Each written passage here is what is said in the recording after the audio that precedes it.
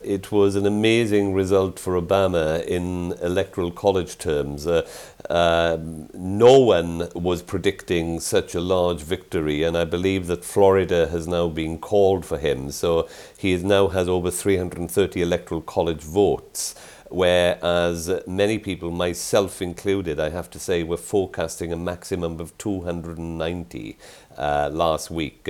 So he's done far better than expected in electoral college terms, but not as sweeping a victory by any means in popular vote terms. America is still a very divided nation.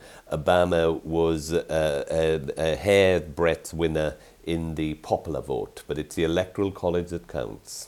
I'm Ewan Morgan. I'm a professor of United States Studies at the Institute of the Americas, University College London. Even though Obama made a big pitch in his victory address to working with Mitt Romney to devise bipartisan solutions, I don't think that the House Republicans will be too interested in listening to that. My fear is that the House Republicans will say, America's interest is not having us cooperate with Obama because Obama is a closet socialist to all intents and purposes. America's interest is for us to fight him and prevent him from enacting his big government policies. So my anticipation is that we will have a continuation of trench warfare in American government for the next 2 years at least, possibly the next 4 years. I'm Beatrice Kelly. I'm a second year studying history of art at UCL, and I'm one of the presidents of UCLU's American Society. It was the first election that I voted in, so it felt particularly cool to be able to watch sort of the impact of something that I was doing. And also in Maryland, we were voting on legalizing gay marriage, and it was amazing to watch that pass as well.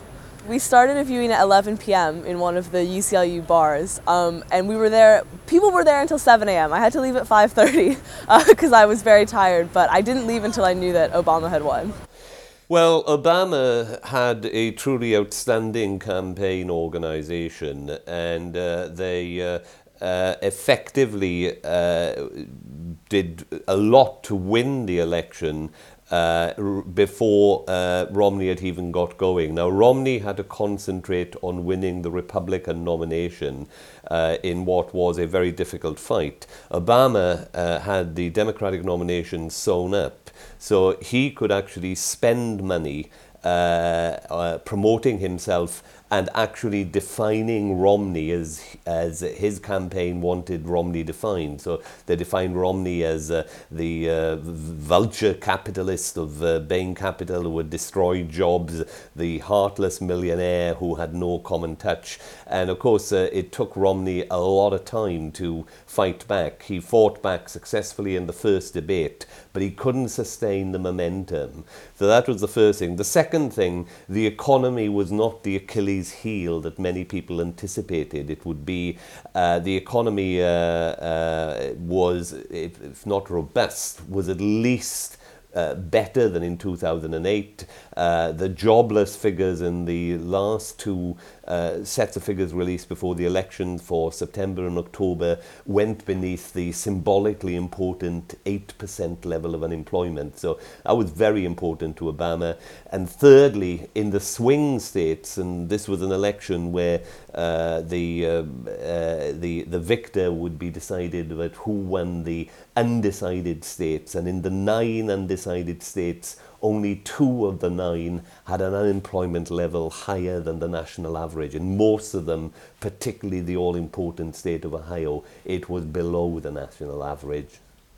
I think that one of the main things that Obama needs to concentrate on is unifying the country.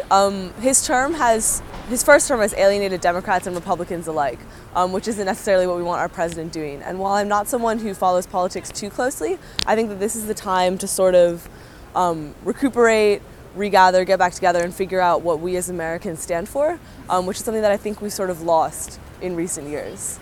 America is facing a set of significant economic and fiscal problems and a challenging international environment. Whether it will address these effectively in the next 4 years remains to be seen. And one would have hoped that the experience of the hurricane had convinced sufficient people that climate change is a real threat, a threat to, say, global terrorism. I doubt that's going to happen. We're going to have a period of, I think, continued incremental improvement, but not significant improvement in the American economy. The interesting question politically, will the Republicans learn from this, or will they just head for one last great battle in 2016 with a truly conservative candidate? I think that's what they will do, and I think they will get a drubbing which will force them to change and reach out to groups they currently exclude, particularly Latinos.